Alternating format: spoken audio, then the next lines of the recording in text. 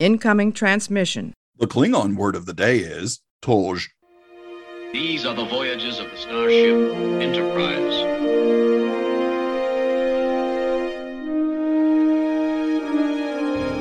So, this is a huge victory for the good guys. Scotty, beam me up. Resistance is futile. Live long and prosper. Boldly go where no man has gone before.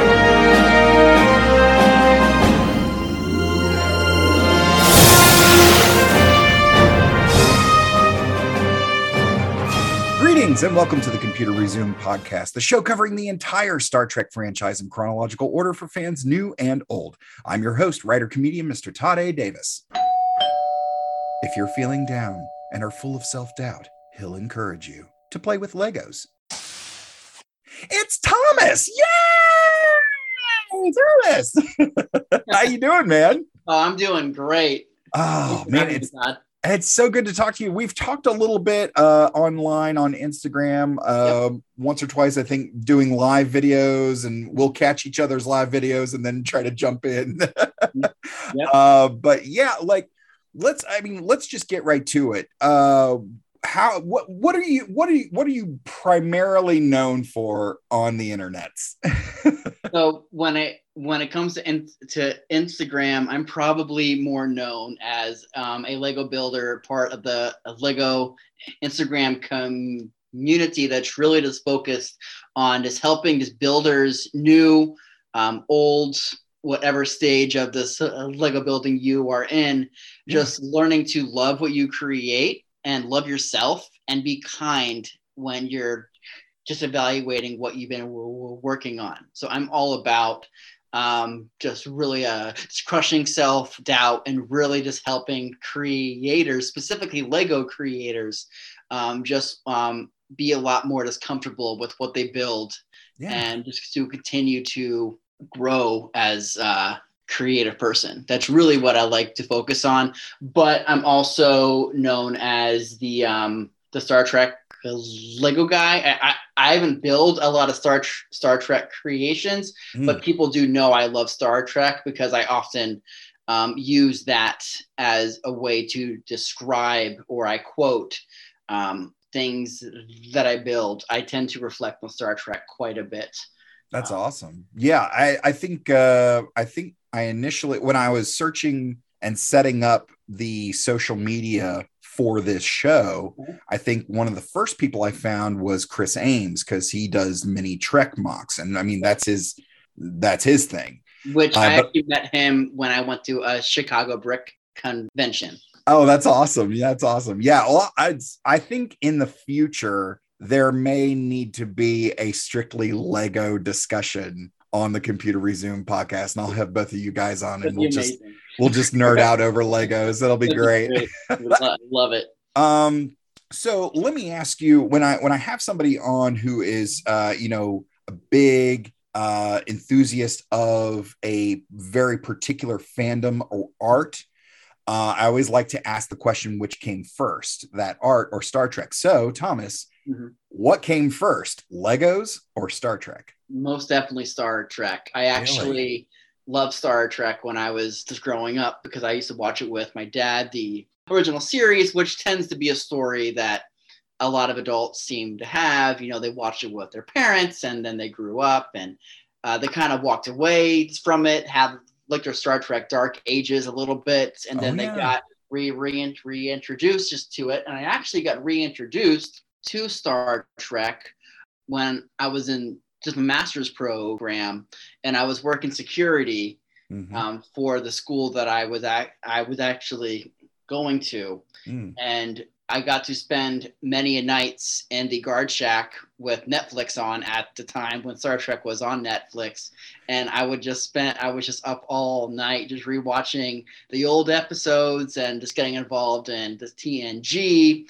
Then I got into Voyager, and then of course DS9 and Enterprise, and then the recent series came out, and my mind is just blown at what they've been able to do with the storylines and the continuity just the references to all the shows. It's truly been just incredible. I was actually asked by someone on an Instagram live if I had to choose between Star Trek or Lego, only have one in my life, which would I choose? And hands down, I would choose Star Trek. Oh, wow. Like, nice. I would sell every single thing in my room if I was told you cannot own a Lego piece in your house. You have to choose. I would choose Star Trek because it truly was something that gave me hope in a period of my life when I really was losing a lot of that. Wow. Right now, I'm actually going through a pretty tough season, and I know that Star Trek is there. Not to spoil anything, but when I was going through this thing at work that was a little bit distressful, and I felt like my life was just falling apart. And I went home. I said, I want to watch Strange New Worlds. And I turned on the Strange New Worlds episode.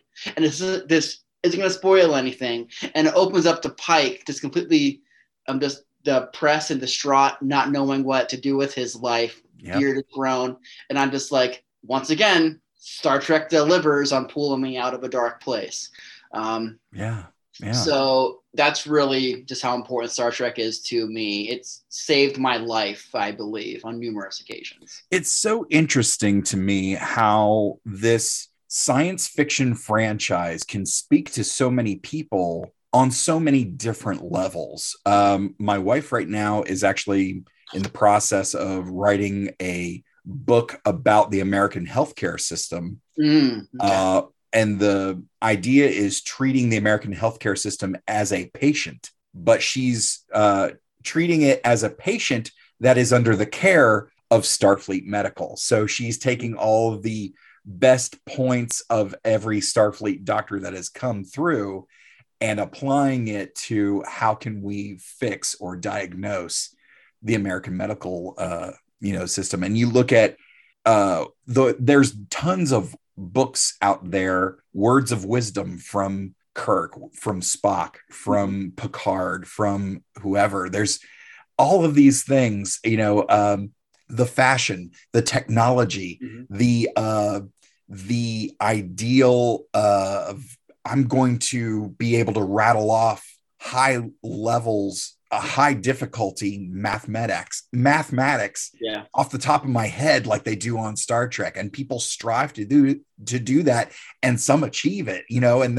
they're fans of Star Trek and they end up working for NASA and stuff like that. And it's all of these things are just so wonderful. But it's interesting that this string of fictional narratives reaches so far into so many different people's lives. And now that I would say with New Trek, we have certainly the most diverse version of Trek.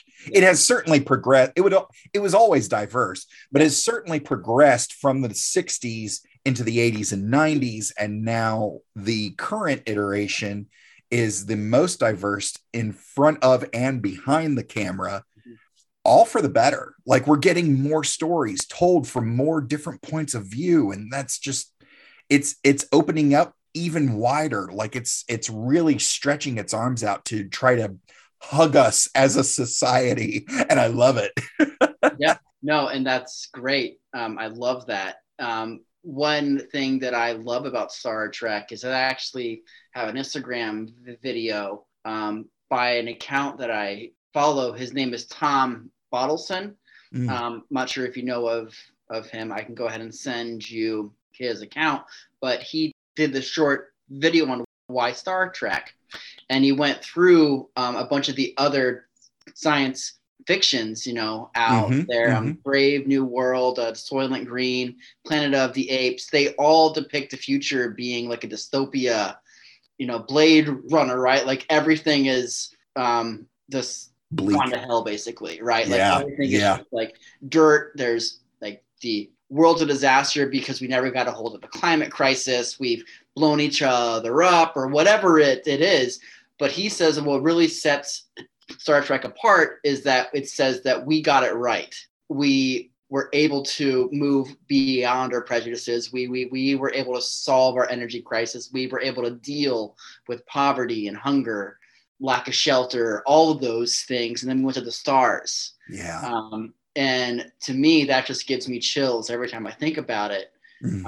Because to me, Star Trek is so much more than a show that I enjoy, but I see it as a commentary on how humanity has hope and we can move forward. And anyone who listening to this who doesn't think the new series out there are worth watching, I can tell you right now, it is already taking current world events and helping us see them in a way that can give us hope and look at things in a better light.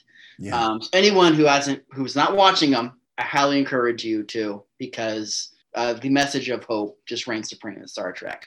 So, yeah, you're absolutely right. Let's dial back a little bit. You please. mentioned that you started watching Trek, and I mean, I imagine we're fairly similar in age. You look to be in about your 30s. Am I guessing correct? So for you to be introduced to TOS first is fairly unique. So do you consider Kirk your captain and you're a TOS kid as opposed to TNG?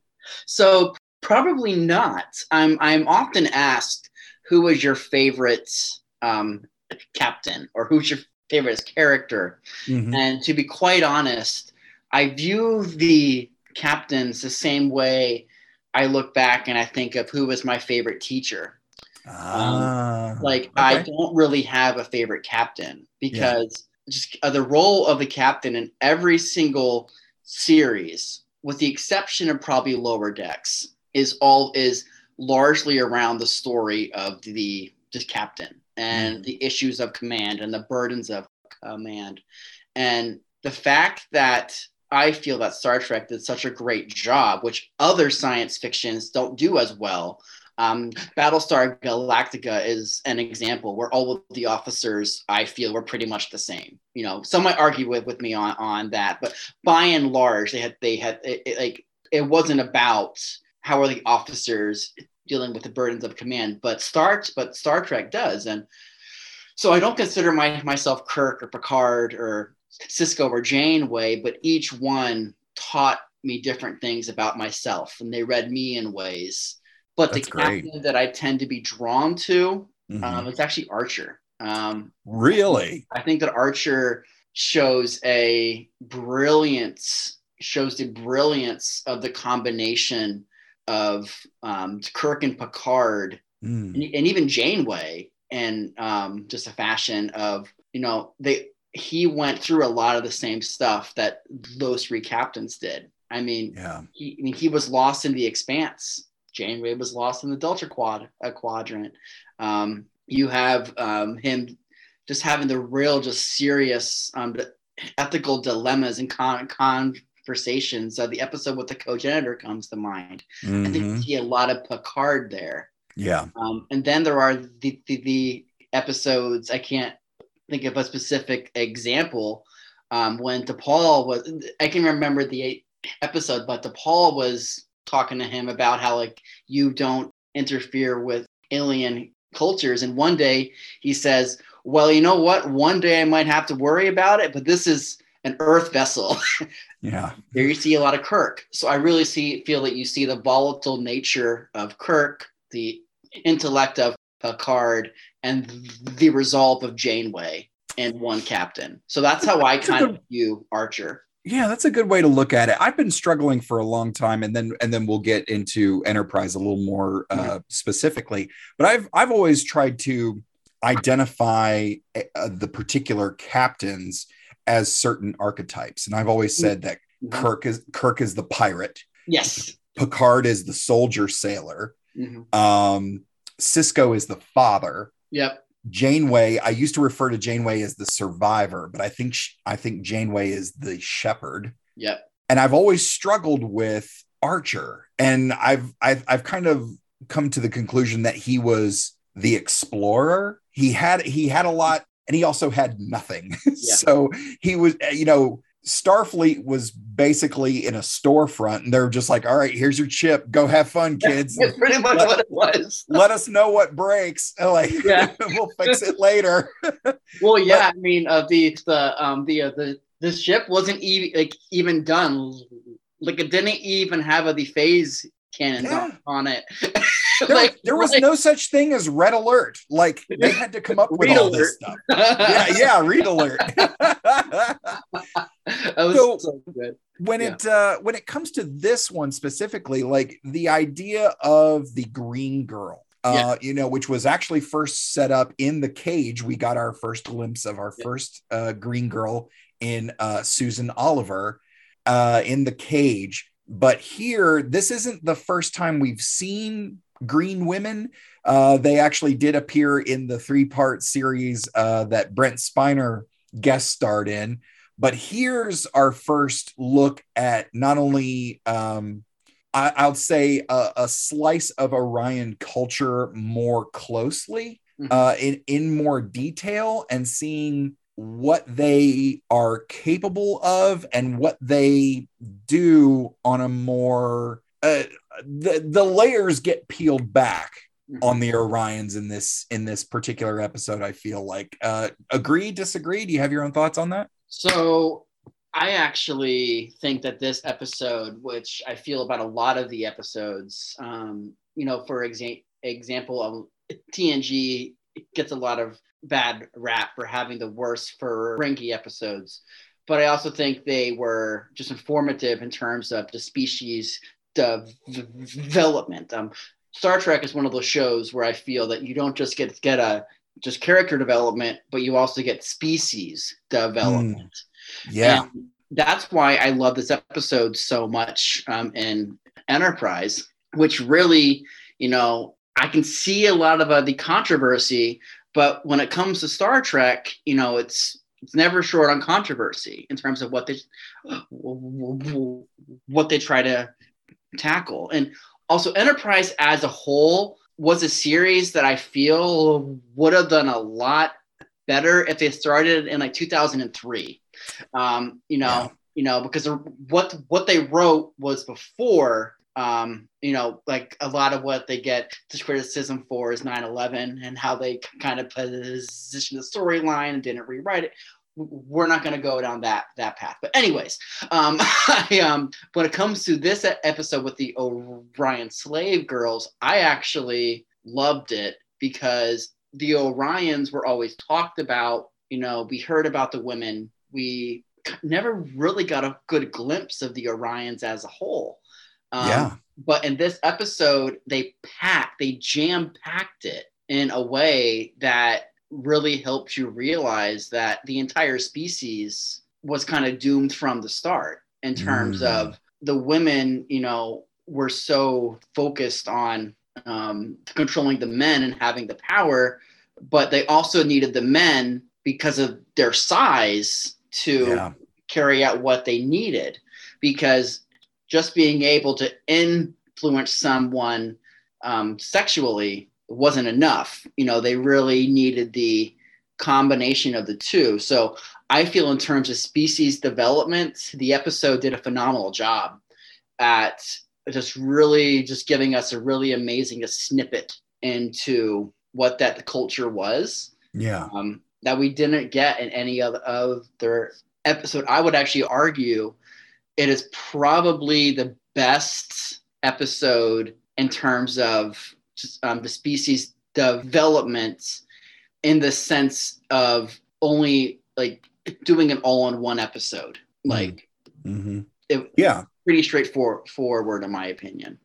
Yeah, I think so. And it's interesting to me, when you stop and, a lot of people tend to focus on the overall narrative, which is largely what we do here on the show. We are covering the entire franchise chronologically, but it's interesting to get into different aspects of this franchise because it is so vast, very, very expansive. And to look at especially the certain species and what that species is commenting on about us, and what are the issues that we're having to remember and relate to them and deal with those issues to establish communication, and then also realize, oh, that's something I need to work on too. The idea of anger, rage, and violence, I think Klingons, and looking at things logically, but without any passion. You think about Vulcans, and it's very easy for people in power to look at people, their constituents, or those of a lesser station as a number, a statistic, something that, it's on paper. It doesn't really matter. No, those are people. And then, the flip side to that is looking at somebody who's completely passionate and, disregarding all logic altogether. And there you get the Romulans. Yep. And I mean, it goes on and on and on. But yeah, this has been fascinating, to look at, because I don't think even since this episode, and this episode was in April of 2005, I think we haven't really gotten much further explanation into the Orion people until Tendi from Lower Decks. We actually go to Orion and we see her interacting with her family and the Orion people to a degree. And I think that's actually, since this episode is our next closest, deepest dive on the Orion people. But yeah, this has been fascinating. Well, before we dive too much further into this episode, let's get to this week's recap. Brought to you in part by our Patreon supporters, Rev J, Jerry Antimano, Cosmic Crit, and Kitty B. Spoiler alert. Spoiler alert. Spoiler alert. UPN Friday on an all-new Star Trek Enterprise. I think she likes you. The women of Orion have the power. Feel the power. But an Archer is a very large... Do you feel me? Ship. The power to drive half the crew. Their presence is becoming disruptive. You're telling me. It's a highly potent pheromone. Do you feel me? Out of control. With only 6 episodes left, anything could happen. Enterprise is approached by an Orion Syndicate vessel, and Archer is invited to visit by its captain, Harad Sar. During the visit, Archer and Reed are entertained by 3 Orion dancers, Navar, Dinesh, and Maras. Archer negotiates with Harad Sar, and they agree to a joint magnesite mining operation. And at Harad Sar's insistence, the 3 slaves are gifted to him. Archer and Reed return to Enterprise with the Orion women and set a course to survey the nearby planet. En route, the presence of the Green Girls begins having an effect on the crew. Men become increasingly aggressive, while women increasingly suffer from headaches. Navar focuses her attentions on Archer, while Dinesh seduces Commander Kelby. Arriving at the planet, a sluggish Archer orders Reed to destroy another ship. But he refuses, and it escapes. Meanwhile, Kelby sabotages the warp drive before Trip can stop him. Afterwards, Doc Phlox determines that the Orions are producing pheromones, causing the crew's adrenaline levels to spike. Only T'Pucker remain unaffected, since she is Vulcan and he shares her immunity because of their psychic bond. How convenient. The Orions are placed under guard in the decon chamber. Harad Sar returns in his vessel, attacks the now disabled Enterprise, and then begins to tow it away. He reveals that, in fact, the Syndicate wants Archer's head, and in this matter, he is the slave, and the Orion women are his masters.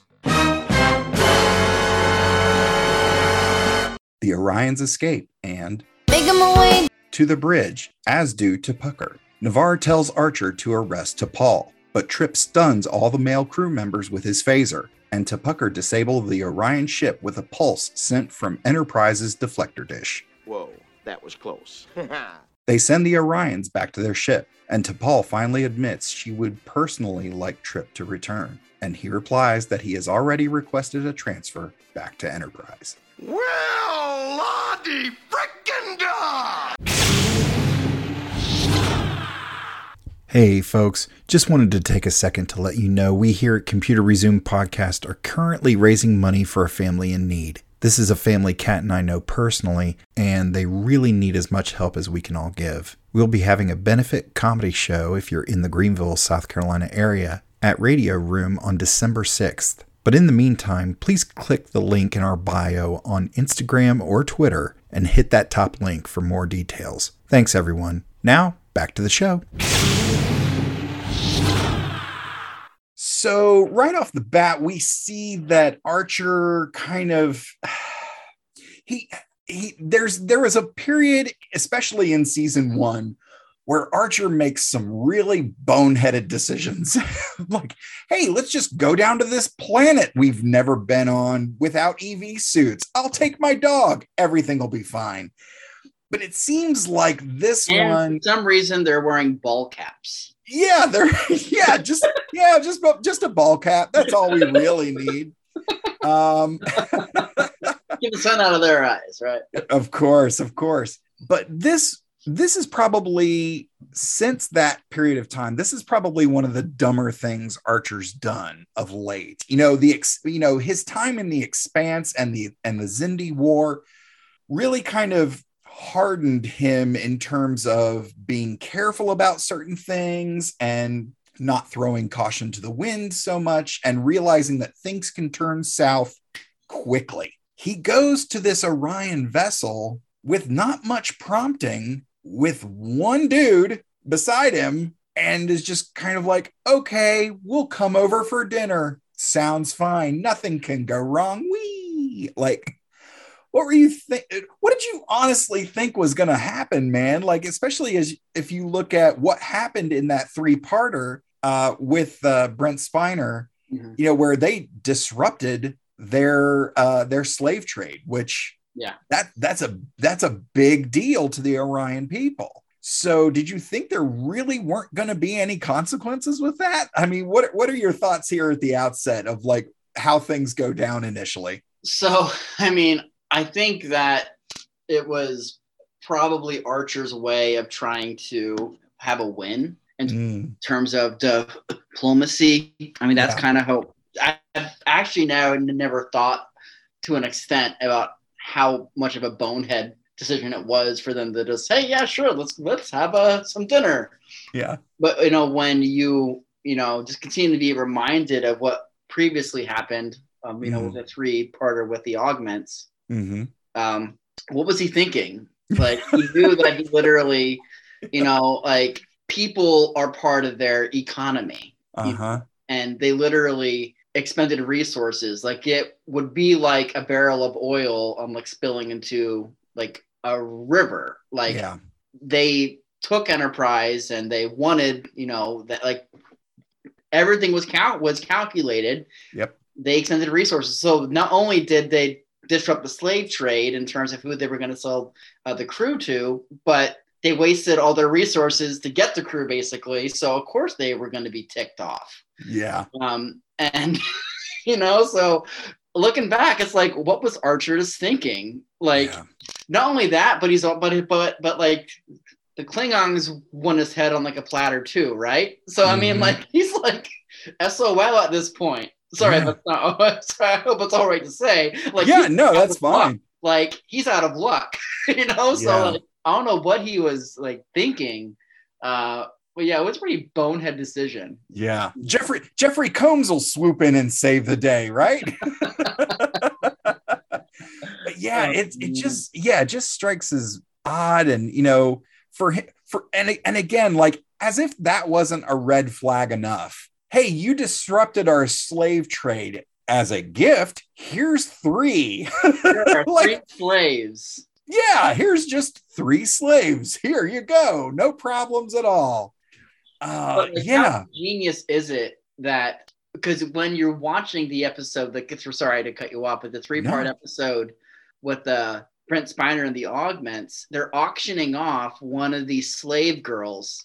Yep. So they get these men to spend all this money on these slave girls. So they get that into their pocket, almost as like a prerequisite for the rest that is to come. And then the women are sent to those men, who are then probably convinced to sell everything or give everything to the Orions. Yeah, like, exactly. What, again, slavery is terrible, but what an ingenious way to exploit people. I mean, again, like they're reliant on one another, as I said at the start of this. Like, I just think that again, yeah, that's perfect. Really important part of the Orion culture for us to learn how the women are used to manipulate. Not only the men, but influencing people of means and power. Yeah. To do Orion bidding. Yeah. You know, to like you really can't, like, it's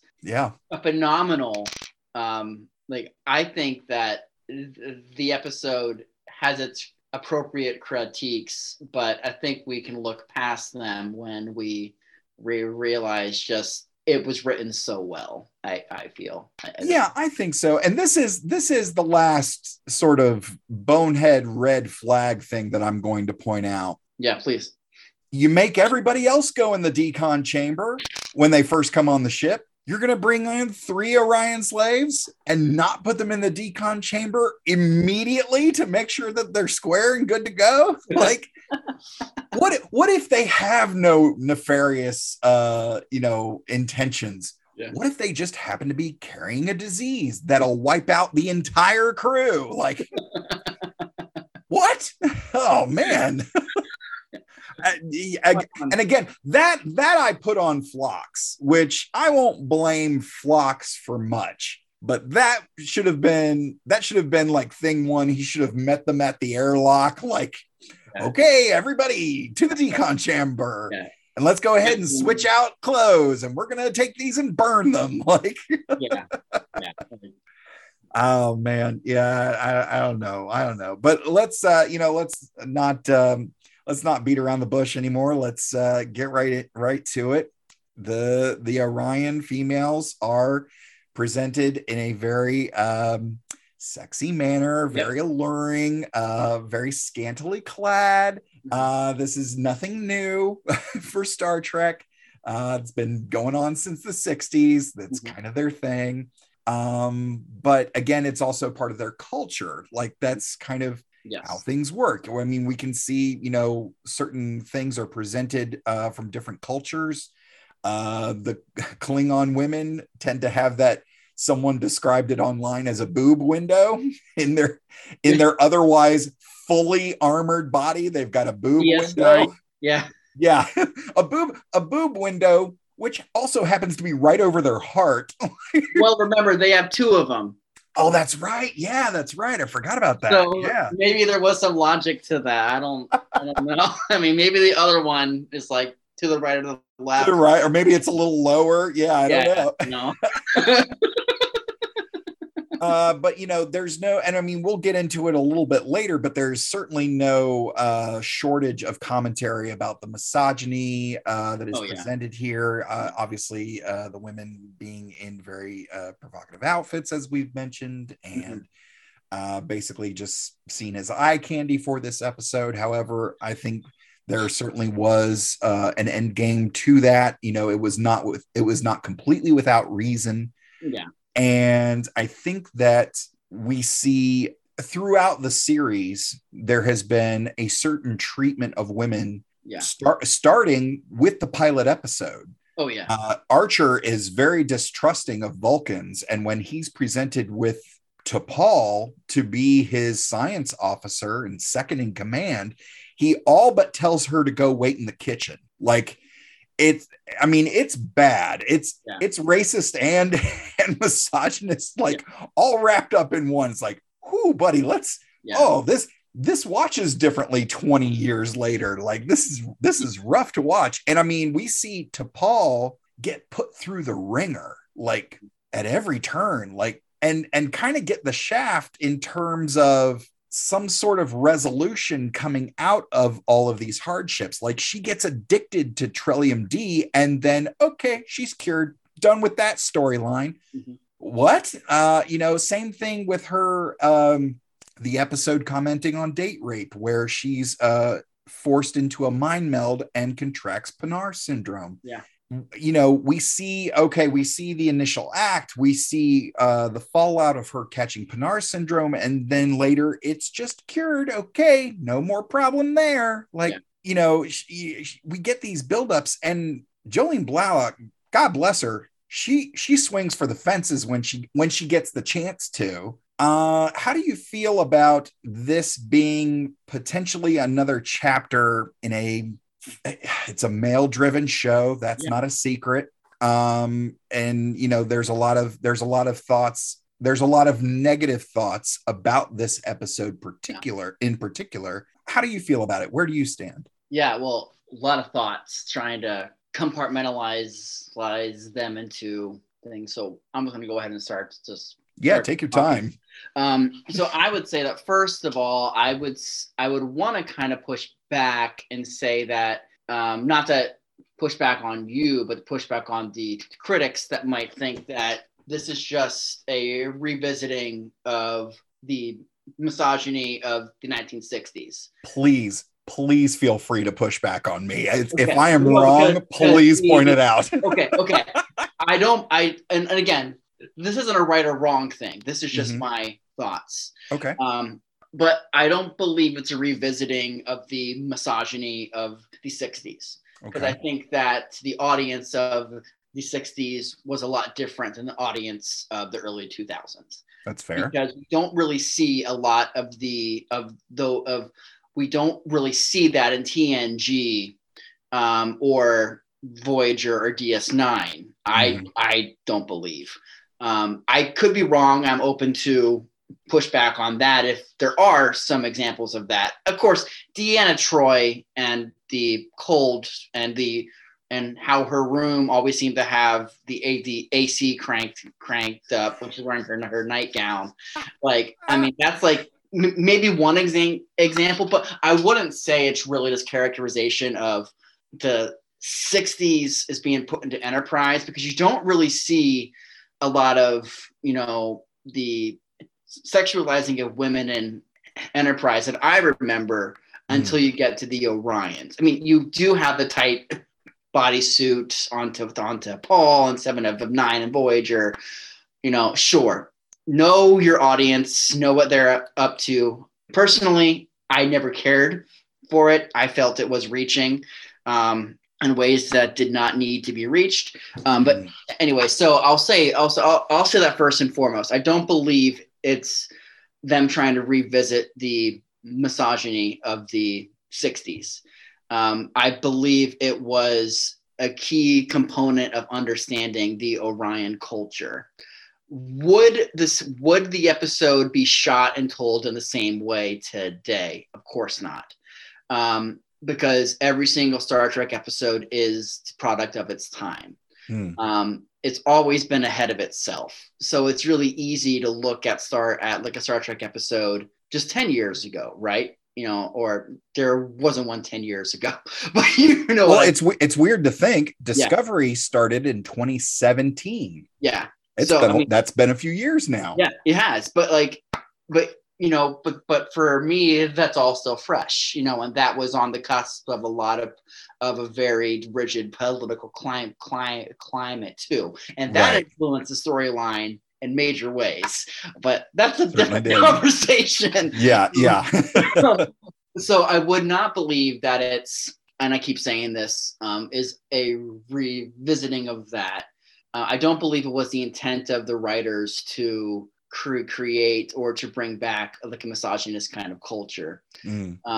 My opinion, and I could be wrong, but I do think that the pushback is necessary, because I never want to tell anyone that they don't have the right to be upset or to feel that there is an issue with what was being presented. So I'm not going to say that, they're being too sensitive or see the bigger picture. I would not be a loyal Star Trek fan if I wasn't willing to listen to someone who feels that there is misogyny taking place. I don't feel that I would be a good person if I didn't take a chance to stop and listen.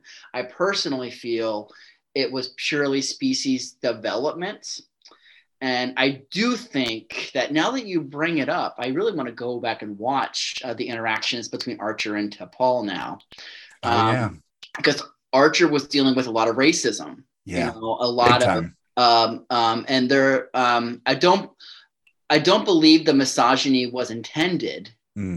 but I also think that because I always took it as he purely just hated Vulcans for one reason or another, which I feel that he had good reason to be upset with Vulcans, or not upset with Vulcans, where he had a reason to be upset with the Vulcans who held back his father's work.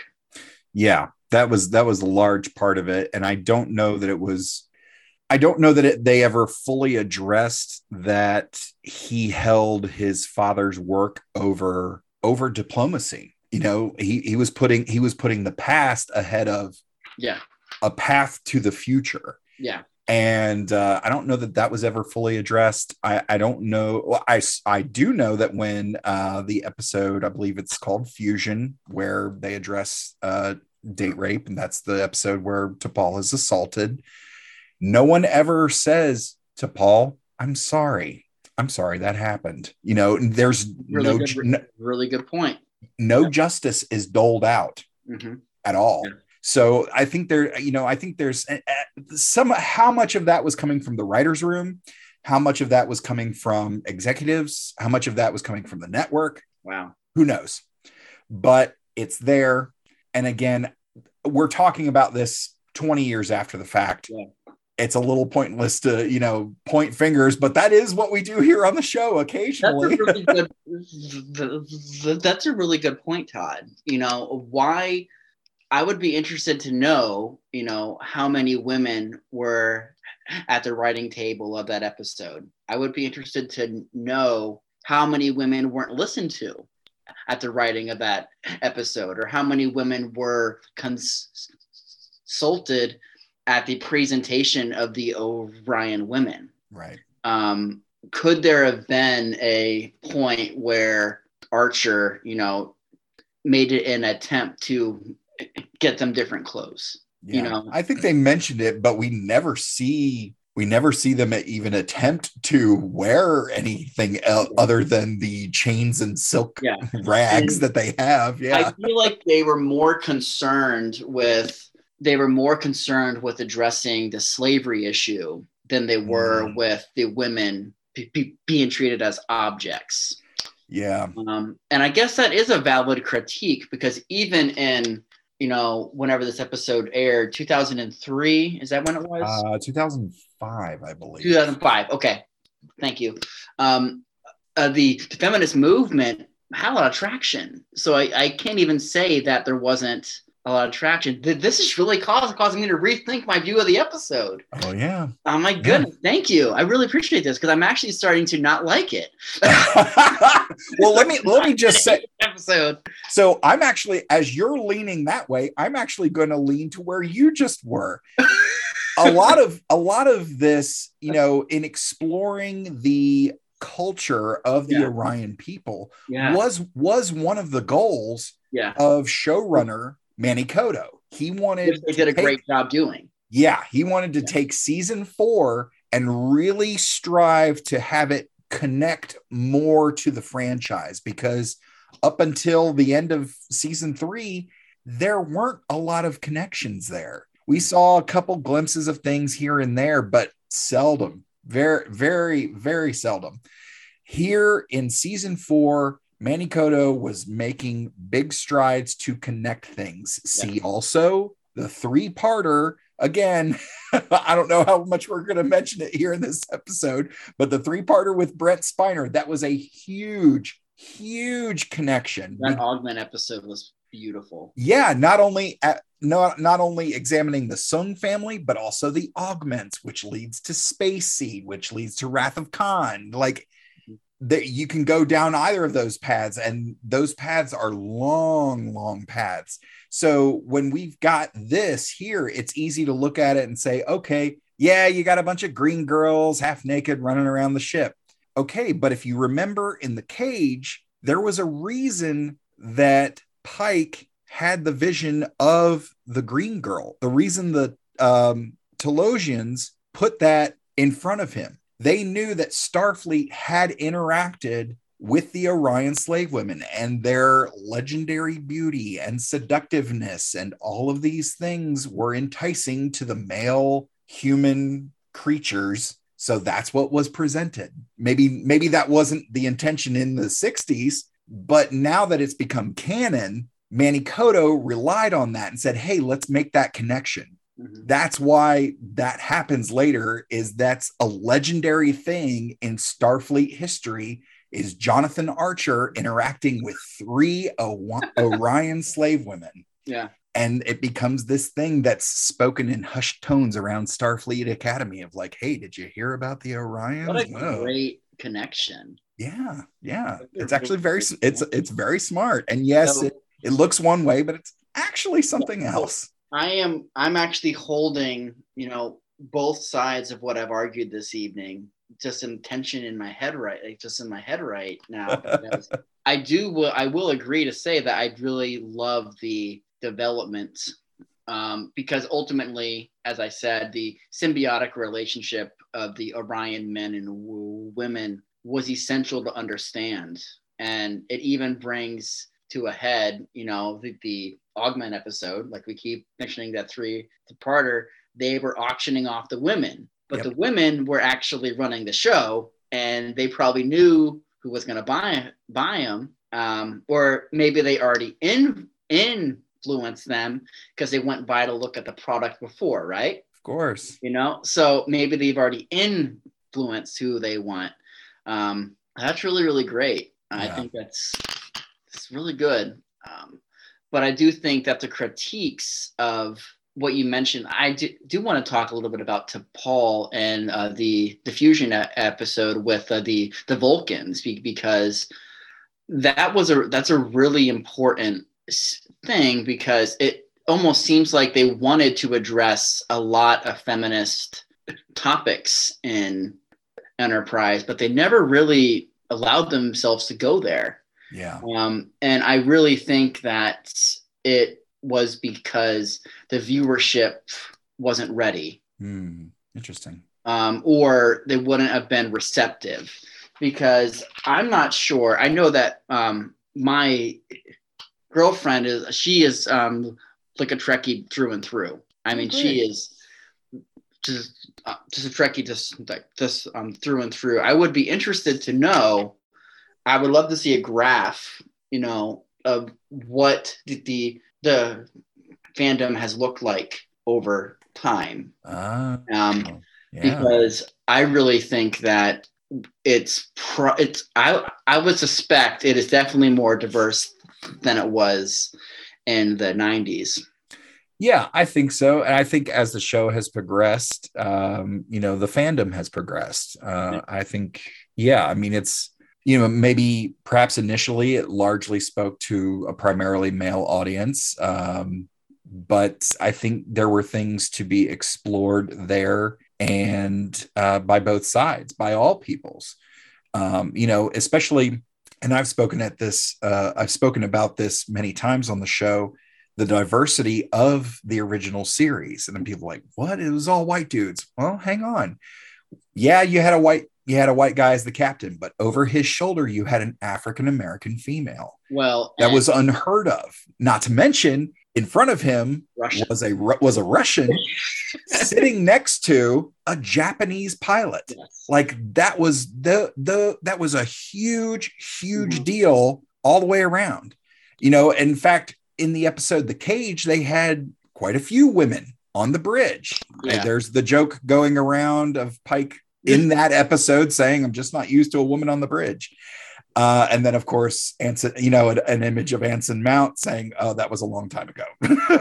yeah. Or forget about that. Yeah. Oh, forget about that. Oh my goodness! And what they're doing with those characters in Strange New Worlds. It's wonderful. Oh my gosh, it's so great. And it was so interesting initially that the executives or the network came to Gene Roddenberry, was like, you can't have all these women on the bridge. Okay, fine. I'll replace them with a black woman, a Russian, and a Japanese pilot. Like, oh man, we should have just let him have it. I imagine that there was an executive like smoking just chain smoking in his office, slapping his, secretary's butt, just going, "Oh, we should have let him have we should have let him have the women on the bridge. Now we got these."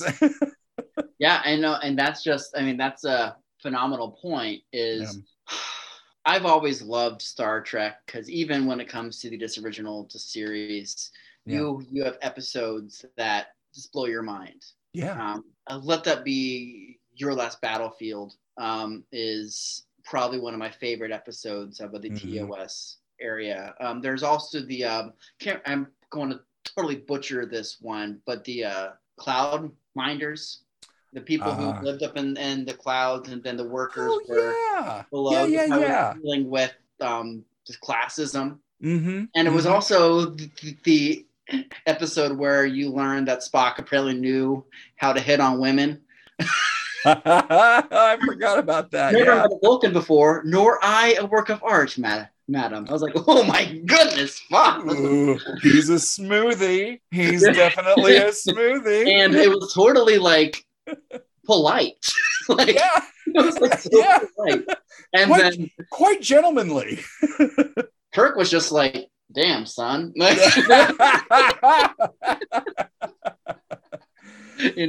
So okay, but so Star Trek is representative of its time, and then you have TNG with the Outcast when it's dealing with conversion therapy.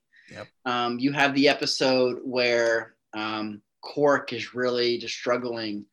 During the first season of DS9, when you already see him just struggling with the fact that he was gambling someone's life, where any other Ferengi would be like, I'm playing this game, I'm gonna win money, but so I just Star Trek was always about 10 years ahead of its time. In terms of what it was trying to present, and what they're running into now with Discovery is pronouns. How do you address certain crew members? Well, and the people and I see in comments like that kind of stuff would already be resolved. Why are they bringing it up as an issue? I said, because it's an issue now. Like, Star Trek is a commentary on what's happening around us right now. And it's to help us look inward. So that's all I'll say. I don't want to. It's really easy for me to spoil stuff if I'm not careful. So no, and that's okay. Here, looking at that and thinking about, we got a little bit shown to us of the trans community, I feel, through Jadzia Dax on Deep Space Nine. 100%. And I maybe a lot of people didn't really understand that at the time. And it was a lot of people just saw, oh, you mean she can kiss a girl and stuff like that? Oh, that's cool. Okay, it's deeper than that. But to go to what has happened in Discovery, where Adira Tal is talking with Paul Stamets and says, by the way, I go by they, them. And he says, okay. It's really, I think that was a message. I think that was a message in two parts. And, up until this point, I've always seen it of like, hey, yeah, you should just say, okay, and do your best. That's all we're asking for people to do, is when someone says, hey, I go by they, them, just say, okay. And then just try. That's all we're asking. But you know what? I think it's also a message to other folks to say, hey, you don't have to get bent out of shape at people. Maybe they don't know. Be kind like you would want them to be kind to you. So just say, just to let you know, and present it that way. There's no need to start the conversation at 11, especially when it wasn't anywhere close there to begin with. Start here and just say, hey, just to let you know, I go by they, them. Okay. And what's absolutely, I think, just amazing is how quickly the whole crew, and I know it's written that way, right? But sure, I see it as in the future, it's going to be such a quick thing. It's going to be okay. This how just quickly. But you also, I think what was really, really cool is it was a very obvious, just, hey, I go by they, them. But they also had a moment with them where they began to say, I never really felt I was either. I never really felt I belonged. And I'm just like, there is an adult who is looking at this saying, that was me when I was their age. Or there is a teenager looking at that saying, oh my gosh, like I'm seeing myself identified in this episode. Yeah. And I just think that is absolutely just beautiful. Yeah.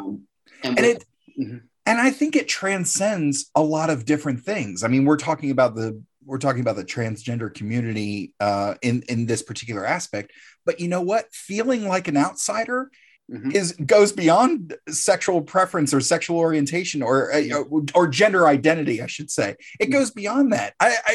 There's plenty of binary folks who just kind of feel out of place, and I hate to tell you that going through life as you become an adult, that stuff doesn't go away. Like you might feel like an outsider, you might feel like a weirdo, and there's such a wide spectrum of those things. And I think to kind of wrap up this particular section here, you talked about where, Star Trek has always been ahead of its time and, dealing with certain things and dealing with society and addressing issues within our society.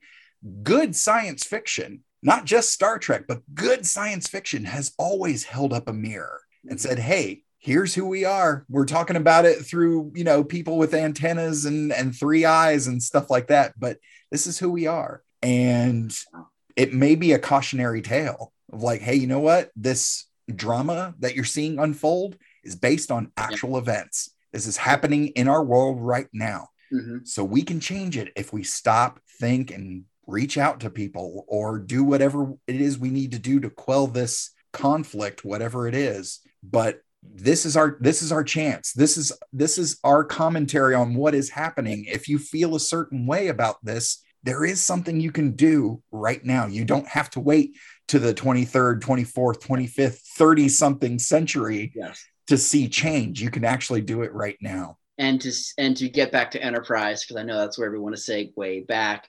A retelling of Let That Be Your Last Battlefield from TOS was retold in Enterprise with the people who worship the sphere builders. Yeah. And they're talking about this war. They're having this war, this conflict, and they're fighting one another. And they want Enterprise to vaporize, the enemy. And then Archer or someone, I can't remember who, looked at them and say, so like, what's the conflict? And then they literally say, we believe the spheres were built in X number of days, and they believe it was Y number of days. Yeah. And it's like, it was something that small. And for that, you're willing to destroy your civilization? Yeah. Like, it was like no big deal. Like, oh yeah, like they're wrong. And I'm just like, oh my God. Yeah. This is like real life. Oh yeah. Yeah. We've had some wonderful discussions on this show with folks who believe very strongly their religious convictions. We've had folks who don't hold to any religious convictions, but the discussions that have come out of them have been so wonderful. I'm so thankful. If I can take a second to just say to everyone who's come on or to anyone I've interacted with and had a deep discussion, even a surface level discussion about these issues through the lens of Star Trek, thank you, because I feel enriched for it. And I hope that some folks out there do as well. But you know what? No matter how you feel about Star Trek, good, bad, what you saw on camera, what was happening behind the camera, there's always one question you have to ask, good or bad, who do we blame? So this episode was directed by Alan Croker, whose last episode directing was season 4, episode 3, Home, which we discussed with actor filmmaker Matt Jennings back on episode 71. This episode was written by showrunner Manny Coto, as we've mentioned. His last episode was season 4, episode 15, Affliction.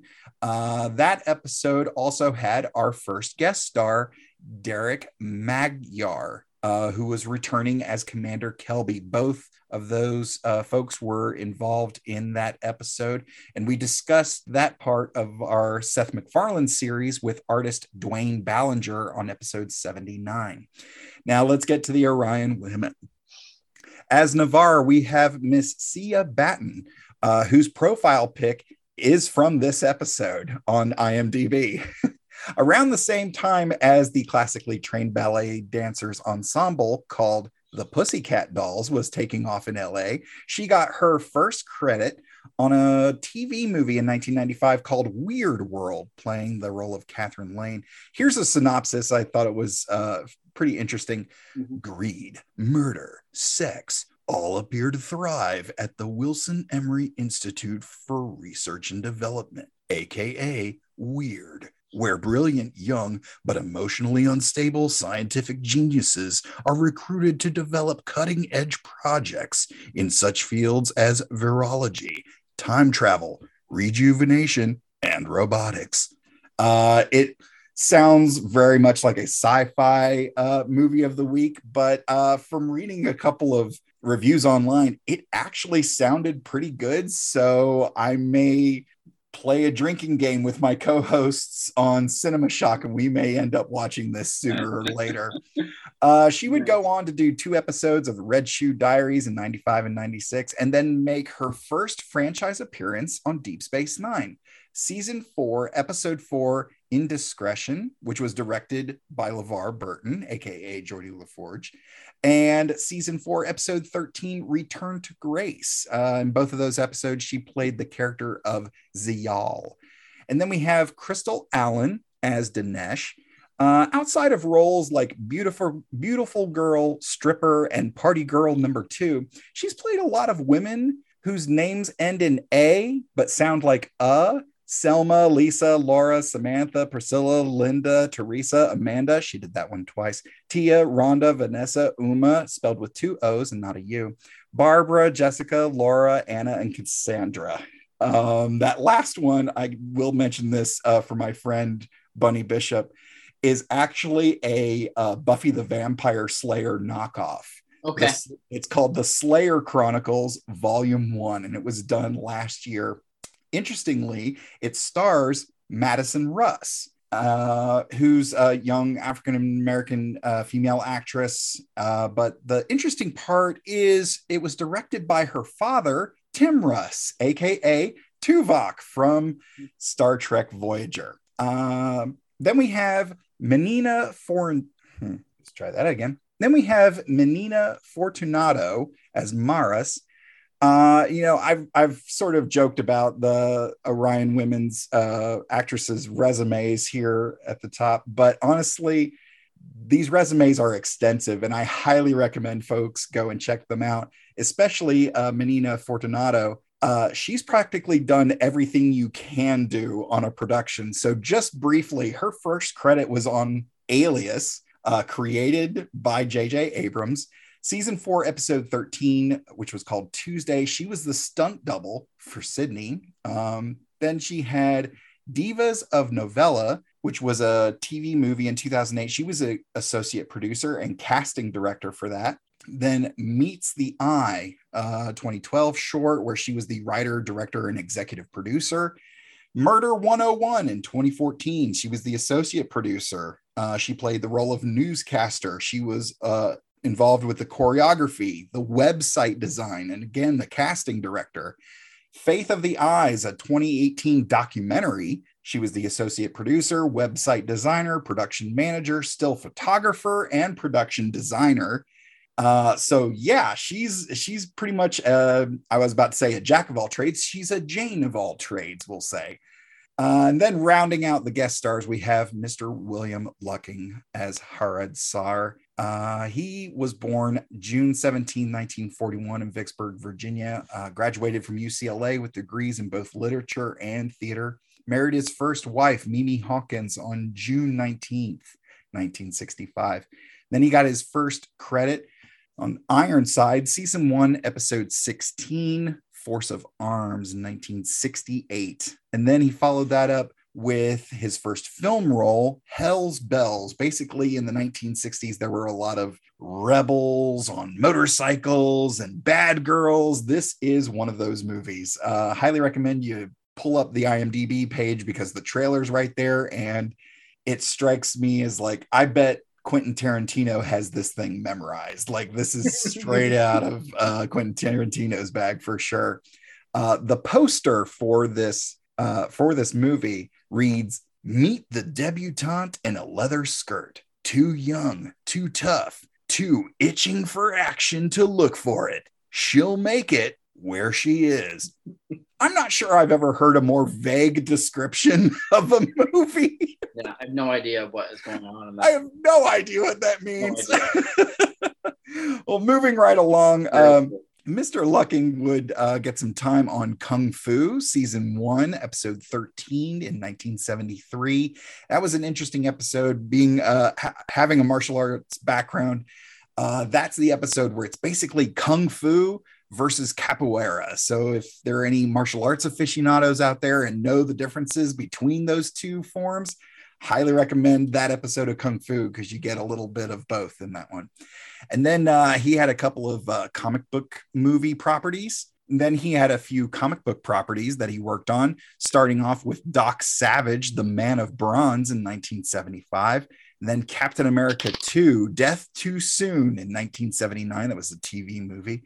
And then 2 episodes of The Incredible Hulk, season 2, episode 2 in 1978. And then season 4, episode 4 in 1980. And then he appeared as the recruiter in Stripes in 1981, directed by Ivan Reitman, starring writer-director Harold Ramis, the legend John Candy, and of course, one of the owners of the Charleston River Dogs, Mr. Bill Murray. And then we had Kung Fu the movie. He would return to the Kung Fu franchise with the 1986 TV movie, alongside Oscar winner Martin Landau, son of the dragon Brandon Lee, Mako Iwamatsu, and of course, reprising his role as Kane, Mr. David Carradine. Then he would get an episode of Silk Stockings, season 1, episode 14 in 1992. And he would return later that same year to make his directorial debut in season 2, episode 8, titled Scorpio Lover. He would play 5 different characters on Murder She Wrote from 1986 to 1993, and then make his first franchise appearance on Deep Space Nine, season 3, episode 24, Shakaar, in 1995. And we will finish Mr. Lucking's career examination later in the run of this podcast. IGN said that although this wasn't the best episode, it was moving the series in the right direction and called it a decent hour of action-adventure science fiction. Jason Davis of Cinescape said Kodo has crafted a script that evokes the ambience of the original while spinning a yarn that keeps even the most ensconced Trek aficionado in suspense, and I happen to agree. He concludes, this episode, not to mention this season, is what Enterprise should have been doing all along. That's high praise and a little bit of a slap as well. Yeah, I actually don't think I agree with the last part of that. Oh, really? Okay. Yeah. All right. Well, we'll get into it in our final thoughts section. But Jamal of Jammers Reviews said that it was too dumb, too obvious, too boring, and too rooted in gender stereotypes. He said that it was sexist and the worst episode of Enterprise in more than 2 years. Michelle Erica Green of Trek Nation, pretty much on the same side, said it was the single worst episode of any Star Trek series, including Spock's brain. That is what I was laughing at, just for the record. You never heard me snicker there. I was laughing at Spock's brain because that episode is so weird. Let's be honest. We all laughed at Spock's brain. That's a ridiculous episode. But Michelle Erica Green considered it a statement in misogyny, also thought it represented a scenario where homosexual characters do not exist. You know what? And I didn't get to mention that. I actually feel that it ran into that issue. So yeah, so I will definitely concur with that statement.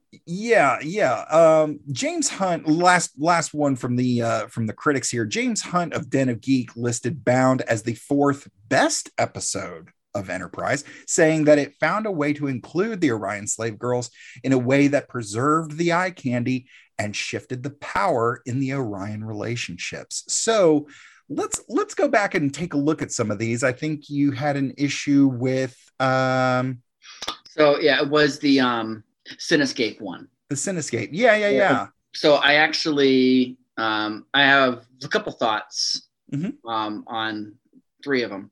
But the first one with Cinescape is, I feel when Jason Davis said that it is what Enterprise should have been doing all along, I actually would disagree, because I feel that season 4 was too anthological, because they went from heavy to storyline to accepting the critique a little bit too strongly of going back to the anthology of TOS and TNG. And I think we forget that what made Voyager and DS9 so successful was they were focused on character development within an anthology. And I think that's why Strange New World is doing so well, because they're focusing on character development. I feel that Enterprise in season 4 was more focused on the stories of individual episodes. They lost touch with their character development. So that's why I would disagree with that critique. Interesting. Not to say that he's wrong or I'm right, but just that I feel that it's a difference of opinion. Yeah.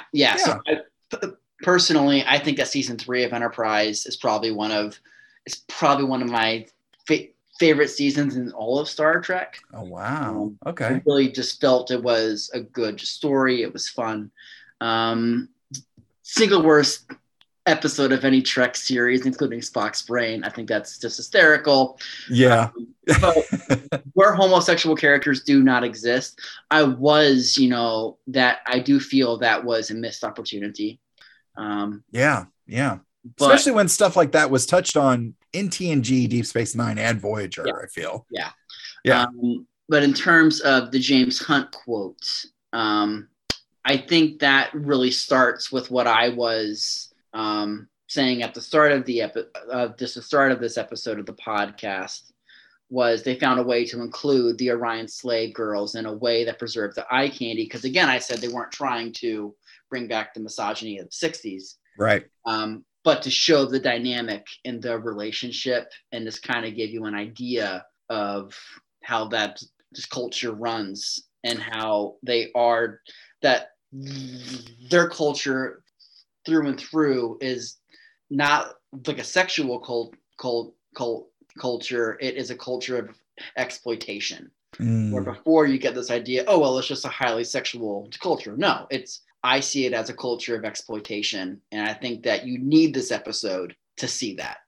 So I can see why James Hunt would say it's the 4th best episode of ENT, because it does give you that species development. So yeah, I think so. I think it's important to look at certain relationships and realize that you're seeing what is on the surface.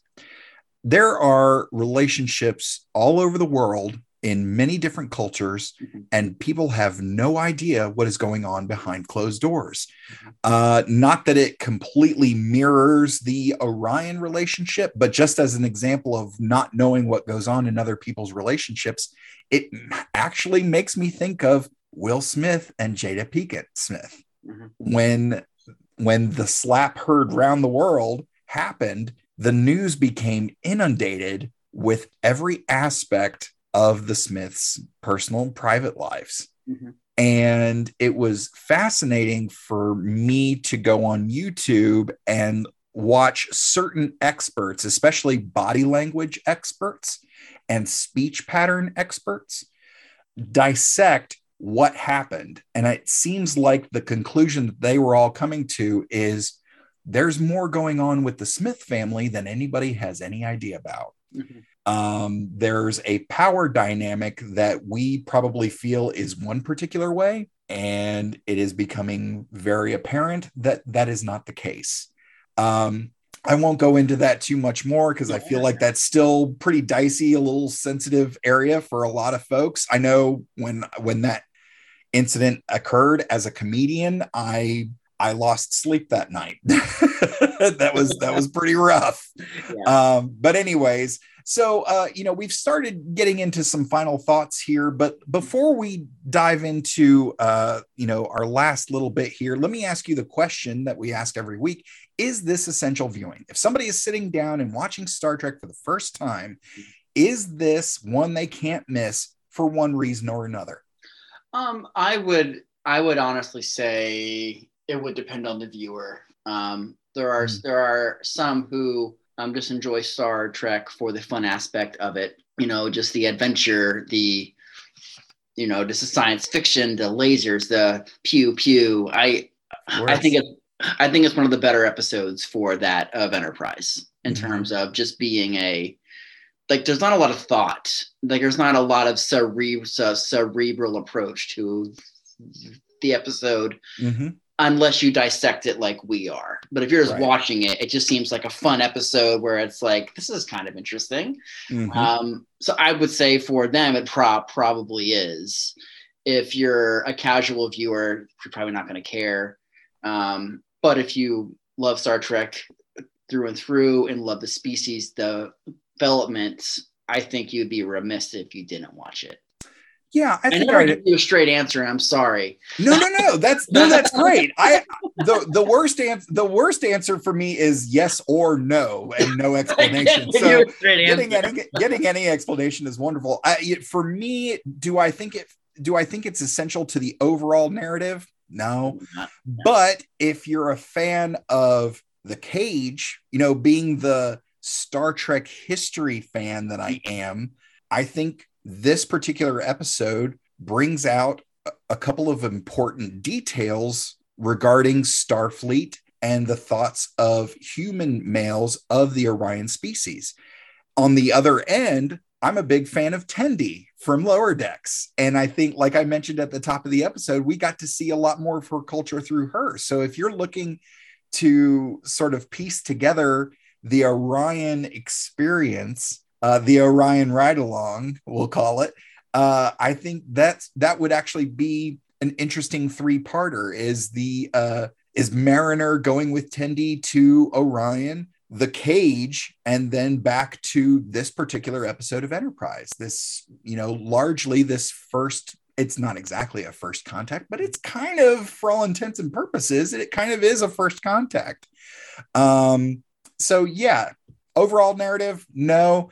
But if you're down for learning about particular Orion or a particular species culture, especially if you're a fan of the prosthetics and makeup, the legendary crews that have worked on Star Trek makeup and special effects, I think this kind of lumps into that as well. So, Thomas, thank you so much for joining us for this discussion of this episode of Enterprise. Do you have any final thoughts before we wrap things up? Well, one thing I would say is that I believe that Star Trek is so much more than just TV show. I believe I've already said once in either a pre-conversation or during this episode that it is just social commentary, and it gives us an opportunity to just have Star Trek read or just our current life situation. And I watch episodes of TNG or TOS, whatever it is, and I really see it as, me peering into the human condition. Absolutely. So just a couple of quotes. One, we mentioned the episode where T'Pol gets addicted to Trillium D. Yes. And she says, Captain, the logical thing is for you to drop me off on the nearest M-class world and plate the hole with Trillium D. And Picard says, I can't save humanity by destroying the very thing that makes me human. Yeah. I think he was regretting a lot of his choices.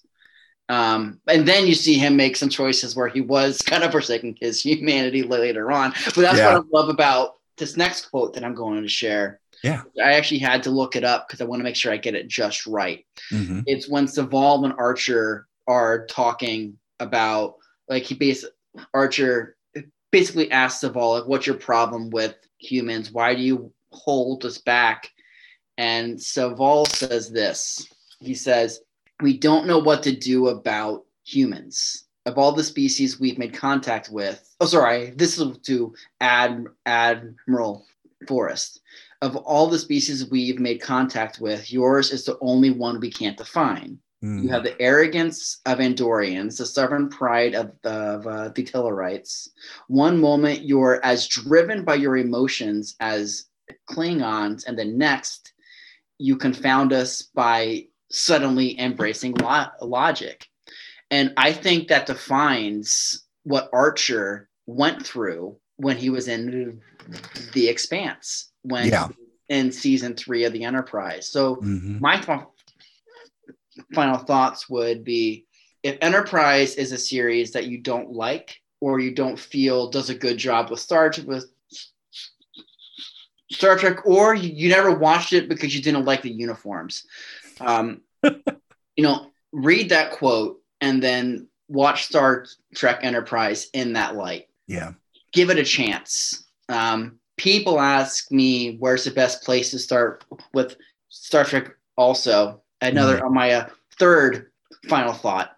If you're listening to this or you are talking to someone about where they should start with Star Trek, instead of giving them an episode to watch, tell them to choose a random episode, whatever it is. Just choose a random episode, because anywhere you land in Star Trek is the best place for you to start, because it's going to read you in ways that I don't think you'll ever really expect. So again, you're absolutely right. But those are some of my thoughts. No, hey, that's wonderful. I'll give a little shout out here to the Red Shirts podcast over in the UK. And I asked them, because they're covering the franchise as well, but they're covering it randomly. I said, and I was, curious as to why they were covering it randomly. And they said, because week to week, we are not burdened by what we saw last week. I was like, that's interesting. It's always a fresh approach. So you're absolutely right. I think that's a wonderful way to approach it. Well, folks, next week will be the last regular episode of Star Trek Enterprise.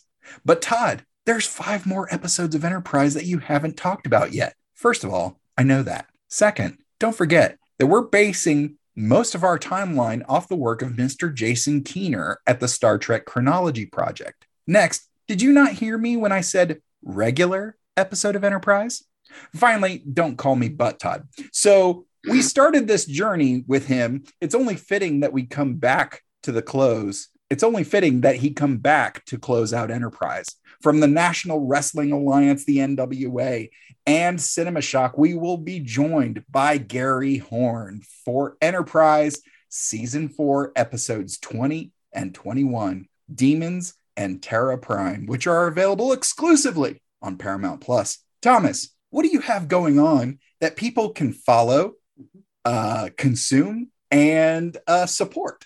Yes. So right now on my Instagram, I'm actually working on a few projects, a Lego project. One is actually going to be a 3-badge mosaic that I'm actually working on, made completely out of Lego. TOS, the first communicator that we see in TNG, and then the redone communicator that we start to see in DS9 and Voyager. Nice. And I want to have those 3 communicators lined up as a mosaic. I'm also working on several projects right now. A large project for any of the Star Wars fans out out there. I'm actually doing a medieval. I'm actually reworking my medieval Star Wars mashup of Cloud City. I'm actually reworking that for a convention in Chicago in June of next year. So that's what I am working on right now. And you can find me, you can bother me, you can send me messages at my Instagram, which is at Minimal Bricks. And I am at Mr. Todd A. Davis on all of the socials. From all of us at the Computer Resume podcast, thank you so much for listening. And I'll see you in 10 Forward.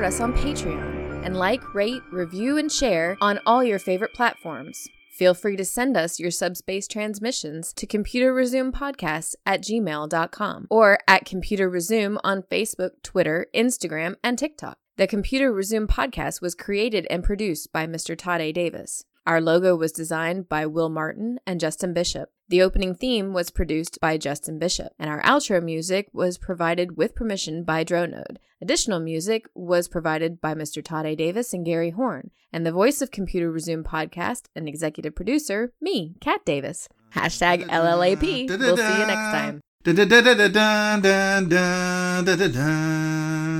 through a Star Trek. We're doing Star Trek stuff in space. We probably got some phasers and shuttle pods, and we're gonna find a brand new race. How's that for a slice of fried gold?